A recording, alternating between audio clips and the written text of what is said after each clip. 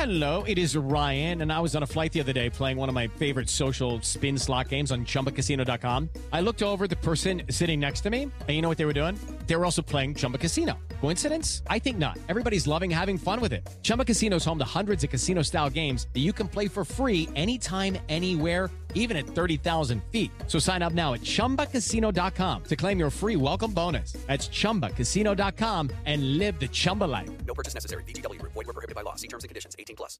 You are listening to the Next Best Picture podcast, and this is Will Mavity's interview with the Oscar-nominated sound team of The Shape of Water. Sound re-recording mixer Glenn Gauthier and sound mixer Chris Cook. If I told you about her, what would I say? I wonder. Hi there, and welcome to yet another episode of the Next Best Picture podcast. I'm your host, Will Mavity, and today I have with us two very special guests. We have the sound re-recording mixer and the sound mixer of The Shape of Water, both part of its Oscar-nominated sound team, Glenn Gauthier and Chris Cook. Guys, how are you? Woohoo! We're good. We're good, yeah. Happy to be on the air. We're happy to have you. So it's an exciting time. It is both of you guys' first Oscar season, correct? Participating in nominated film? That's right. It is. Well, that is fantastic. It's beautiful sound work, and there's a lot to talk about. How did you both end up working with Guillermo del Toro in this in the first place? It's Glenn here. I've done 4 pictures with Guillermo, starting with Mimic way back when. And so whenever he shoots in Toronto, he hires me. So it's a good relationship we have. And Chris? And similar with me, I've worked with him once before on a television, a pilot called The Strain. Oh, you were part of the Strain team. I heard that. I heard basically part of the reason the film was able to go so low budget was that he basically got a lot of you guys from The Strain just to kind of come back on board in between seasons. Is that correct? I only did the pilot, so I only worked on the very first episode, like it was like a 2-hour pilot. I didn't work on the remainder of the series. So, but I believe the sound editors, the sound crew, sound editors, they did work on both the pilot. They didn't do the pilot, but they did the series. And they also worked on the film, on Shape of Water. I know with that budget, Paul Osterberry was able to adapt a bunch of the Strain sets and reincorporate them for Shape of Water, and we managed to stay in the same stage, so that was pretty unique. So I guess I was going to address this later on, but how did you guys make such a big budget sounding film on a $19.5 million budget? Because I'm floored. Well, that's I'm not sure how to answer that. I guess we're not bad at what we do, maybe, or I don't know. I'm not sure. I think just sorry. Just we do what we do, and whatever comes our way, I guess. We put our best foot forward and bring your A game, Well, it turned out splendidly. Okay, so this is a film, obviously, that's working with the elements extensively. You're working with water, which I imagine is incredibly hard to recreate the way sound travels through water or when water is heavily present in the background. Tell me a little bit about what it was like mixing sound for scenes that either took place entirely underwater or had water pouring or spilling in the background. I imagine that was incredibly hard. Yeah, well, like in a lot of the scenes had water in them, and the underwater sounds a lot of it was provided, but then it had to be mixed, with reverb and EQ and so forth, and in the space, and put it in the room to make you feel like that feeling that you're underwater. It's the opposite for me. I'm trying to record dialogue around, the running water in the labs and the steam and stuff. And I'm trying to keep it at its lowest level in order to hear the dialogues clearly. So it's funny when you get into post, then you want to enhance that, but on the stage and recording, you want to reduce it. Diminish. That's right. Glenn wants to get the best recordings, which he does, of the dialogue, and then we take that and then envelop the dialogue with the sound. So, Glenn, you were our production sound mixer, correct? Correct. Okay, so in sequences like the bathroom sequence, where, as I understand it, the crew sunk the entire set underwater. How did you go about getting recordings for that? Those were all pretty much recreated in post by the sound designers, right after the fact. Right. For the underwater stuff. Yeah, hopefully. What was the most difficult on-set recording you had to do? Well, trying to record dialogue with full rain going outside in the set, as you recall from the movie, there's always a rain element somewhere, and so there was always rain outside the windows. There was always water running in the lab, steam in the lab, pumps and whatnot.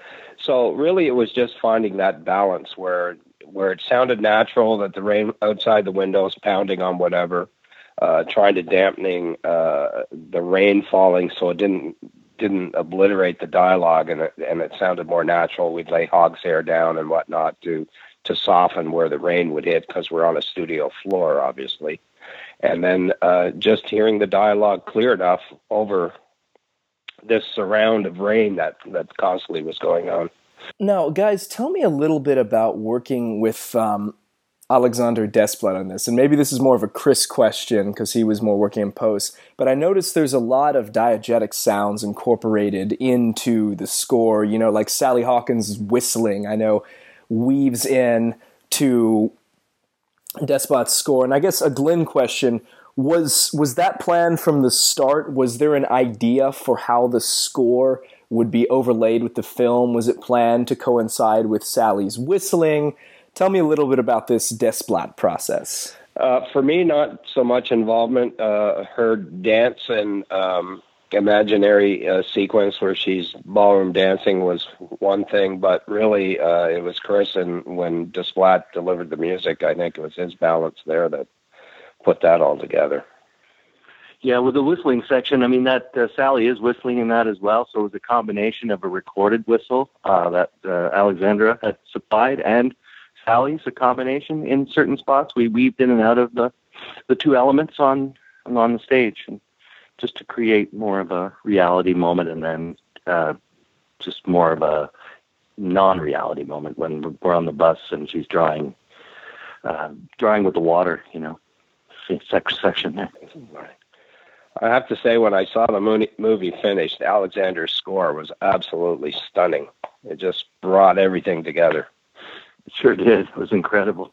Oh my God, it's maybe my favorite score he's done so far, and that's saying something.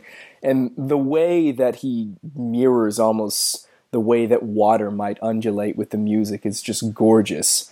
Now, another member of the sound team who you guys have referenced some already are the sound editors. Tell me a little bit about your collaboration with them in creating the convincing sounds of a creature from the Amazon who's not meant to be terrifying, but almost sympathetic. Right.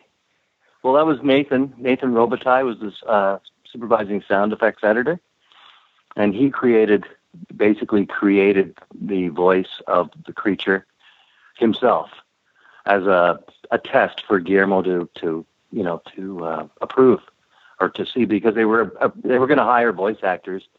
But before they did that, Nathan took it upon himself to say, hey, I'll just give it the college try. And he did a wonderful job. And Guillermo loved it. And also Guillermo added his own voice to the creature as well. So it's a blend of Guillermo's voice, Nathan's voice, certain animal creatures at certain times, different animals at different times.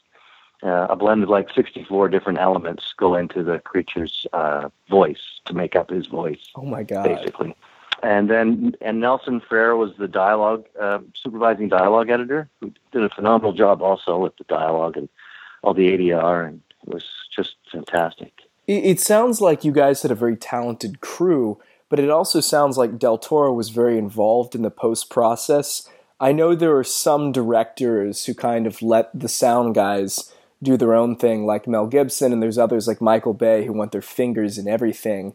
It sounds like Del Toro was very much the latter. Tell me a little bit more about how Guillermo was involved in the process of creating this soundscape in post, aside from literally giving his voice to the creature. Right. Well, when we were doing the final mix, he wasn't actually there during the final mix for a lot of it. We would go ahead and mix 3 or 4, I think 4 reels or 5 reels. I think it was 4 reels.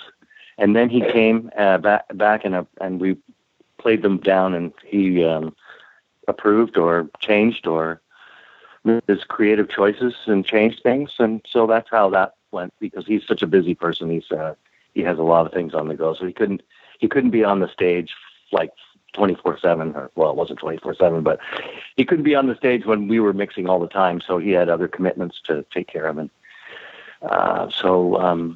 so that's how we proceeded with Sidney Walensky, the picture editor, was basically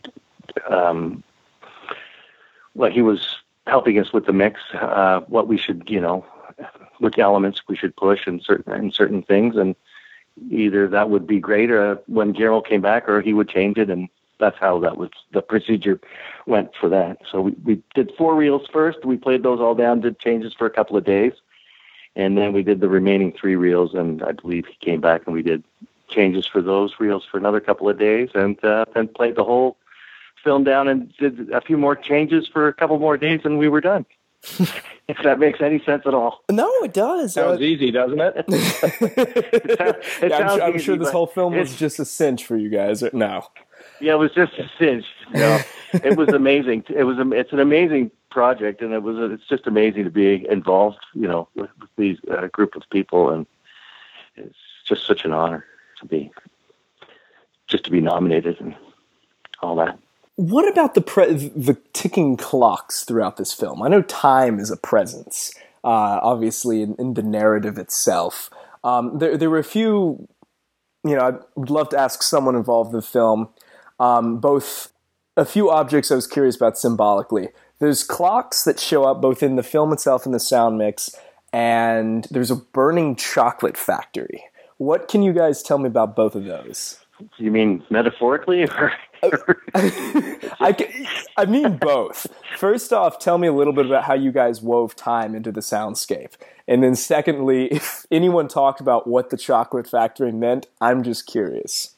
Yeah, no one's really mentioned the chocolate factory, except it was on fire and it smelled nice. It's hard to put smell in the sound, but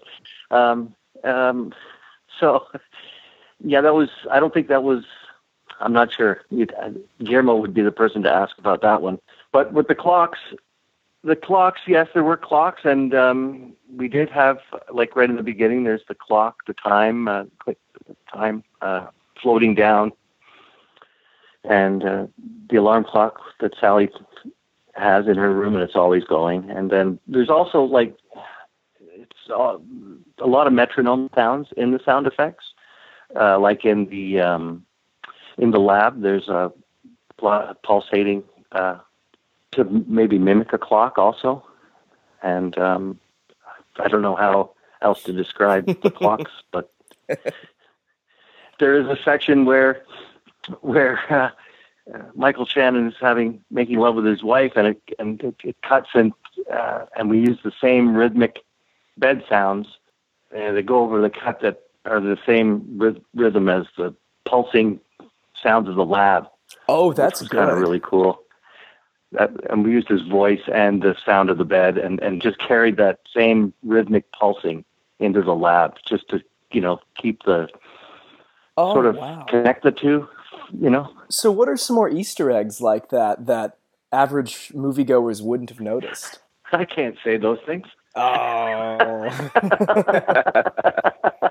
I'm sure there's plenty though. You have to go watch the movie. And there's several. Oh, are there? I'm sure there are. Oh, this is going to drive me crazy. What is something that during this season no one has asked either of you, both about the craft of sound mixing, sound recording, and specifically about this film? I don't know. Glenn? That hasn't been asked. I don't know. It was a hard movie. It was a hard movie, and it took the talent of a lot of people, and we were really late nights, late hours, and it was really people pulling together to pull this movie off. They didn't have a lot of money. Like I said, we had to incorporate a stage that existed and make things work for us. So, and it worked beautifully. I mean, the look of the picture says 1962, and there's no question about it. And yeah, it was just everybody bringing their A game, which you have to do with Guillermo anyway. And he demands the best from himself and everybody around him. And that's just the level you work at on any of his movies that I've worked on. So, you know that going in, but it was not an easy film, but the results and the accolades are quite rewarding. Yeah.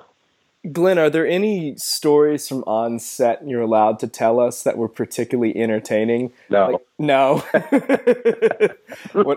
What happens in the shape set stays in the shape set? I am a man of discretion. Well, what's next for both of you guys? You know, you've both been Oscar nominated, so what's next project-wise? I'm currently working on a Chris Columbus Christmas movie. Kurt Russell playing Santa. I think it's going to be released and on Netflix as well, and that's fun. It's been pretty good. And who knows after that? We're off to the Baptist this weekend. Next weekend we're off to England, so that'll be a nice trip. I'm looking forward to that. Should be a lot of fun. And what about you? Myself, I'm starting something called On the Basis of Sex. It's the Ruth Bader Ginsburg film. The biopic. Right? That's right, the Ruth Bader Ginsburg film. Yeah. Oh, that's fantastic. Well, that could potentially be another Oscar player, and you could see yourself back here very soon. Stop. I know, don't want to inflate your ego. One at a time. Yeah. Well, guys, thank you so much. You know, you guys have already given me a pretty good explanation of the film. Is there anything else you would like both our listeners and any voters who might be tuning in to know about your magnificent work on this picture? Well, vote for Shape of Water, first of all. Both for the shape, yeah. And go see the movie. Film and see the movie. It's a fantastic film. Guys, thank you so much. Glenn and Chris, you've been wonderful, and I can't wait to see if you guys are on the stage on Oscar night and to see what else you guys produce down the line sound-wise. So thank you so much. Thank you so much. Thank you, Will.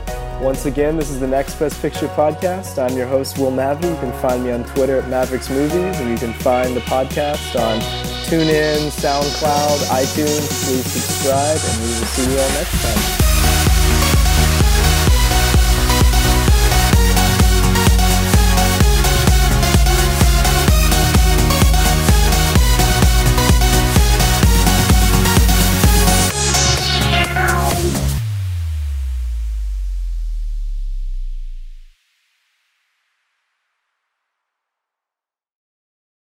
Hey guys, it is Ryan. I'm not sure if you know this about me, but I'm a bit of a fun fanatic when I can. I like to work, but I like fun too. It's a thing. And now the truth is out there. I can tell you about my favorite place to have fun. Chumba Casino. They have hundreds of social casino style games to choose from with new games released each week. You can play for free anytime, anywhere. And each day brings a new chance to collect daily bonuses. So join me in the fun. Sign up now at ChumbaCasino.com. No purchase necessary. VGW Group. Void where prohibited by law. See terms and conditions. 18+.